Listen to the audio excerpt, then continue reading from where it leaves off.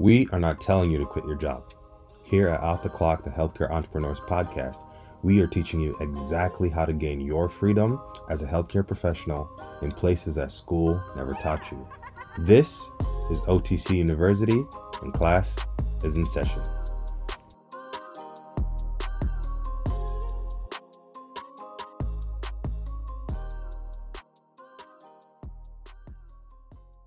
Good morning and welcome to day 298 of 365 days. My name is Paul. I am one of the co-founders and co-owners of Off the Clock Marketing. And this morning I want to talk about a conversation that I had last week with a gym owner who was inquiring about our services. And I realized, and I had this conversation with him, and I told him, SEO can make sense, but here's what SEO cannot fix. Here's what SEO cannot actually make work for you if that's what you desire to happen in your business and have growth in traffic, really. And here's what it was. So we're talking, and they were telling me about their form of marketing is word of mouth. So that's all they have as marketing. And the thing that's happening is they realize that it's not sustainable.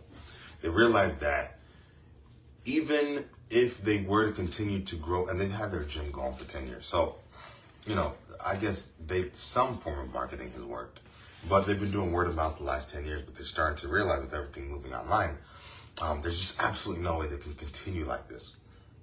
And as we're talking, I started asking questions about, well, hey, what are your offerings? What are the things that when people walk in, they're going to be able to know this is how you serve them? And now, obviously at the beginning, there was a semi-complicated way of onboarding their people. And as we started, a few things started popping in my mind. The first thing, and here's where you guys pick up this lesson. When people are coming into your business, if it's organic, if it's through advertising, if it's through the front door, please do not make it complicated for them to get started with you. Do not increase the amount of stuff they need to do in order to work with you. Do not complicate the process of them signing up. The reason why is because if you thinking that you're creating a process that is foolproof and it's going to get people to commit. If it's complicated, I promise you, people do not want to be a part of that process. Not because what you do isn't dope, but it's because you just made it hard for them. And the conversation, I explained it this way. When somebody comes into a gym, when somebody comes to sign up for your services, they are already at a pain point.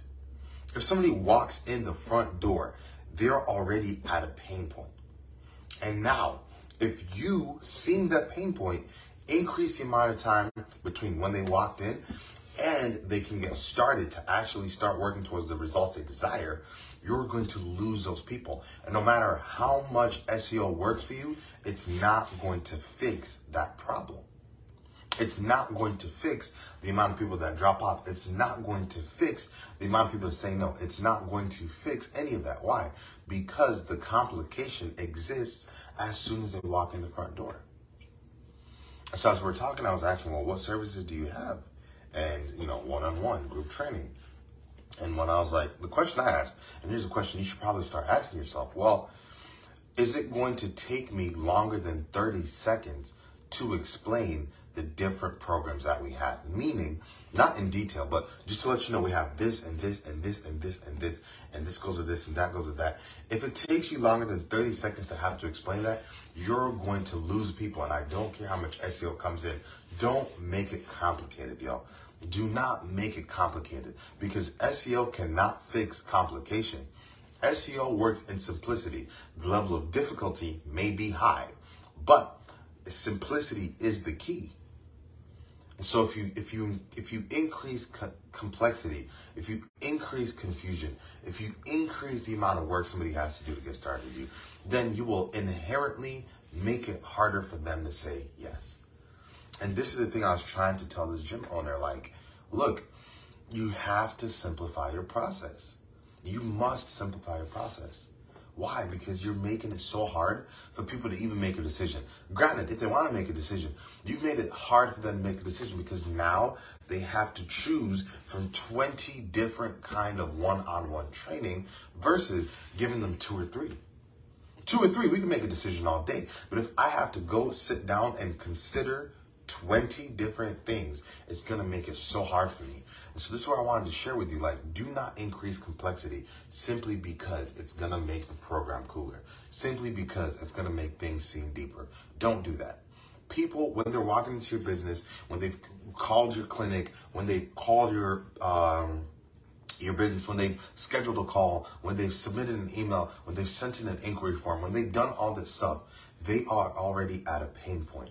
Do not increase the amount of complexity they have to experience. Do not increase the amount of confusion they have to go through. Do not increase the amount of time they have to wait in order to start getting the result.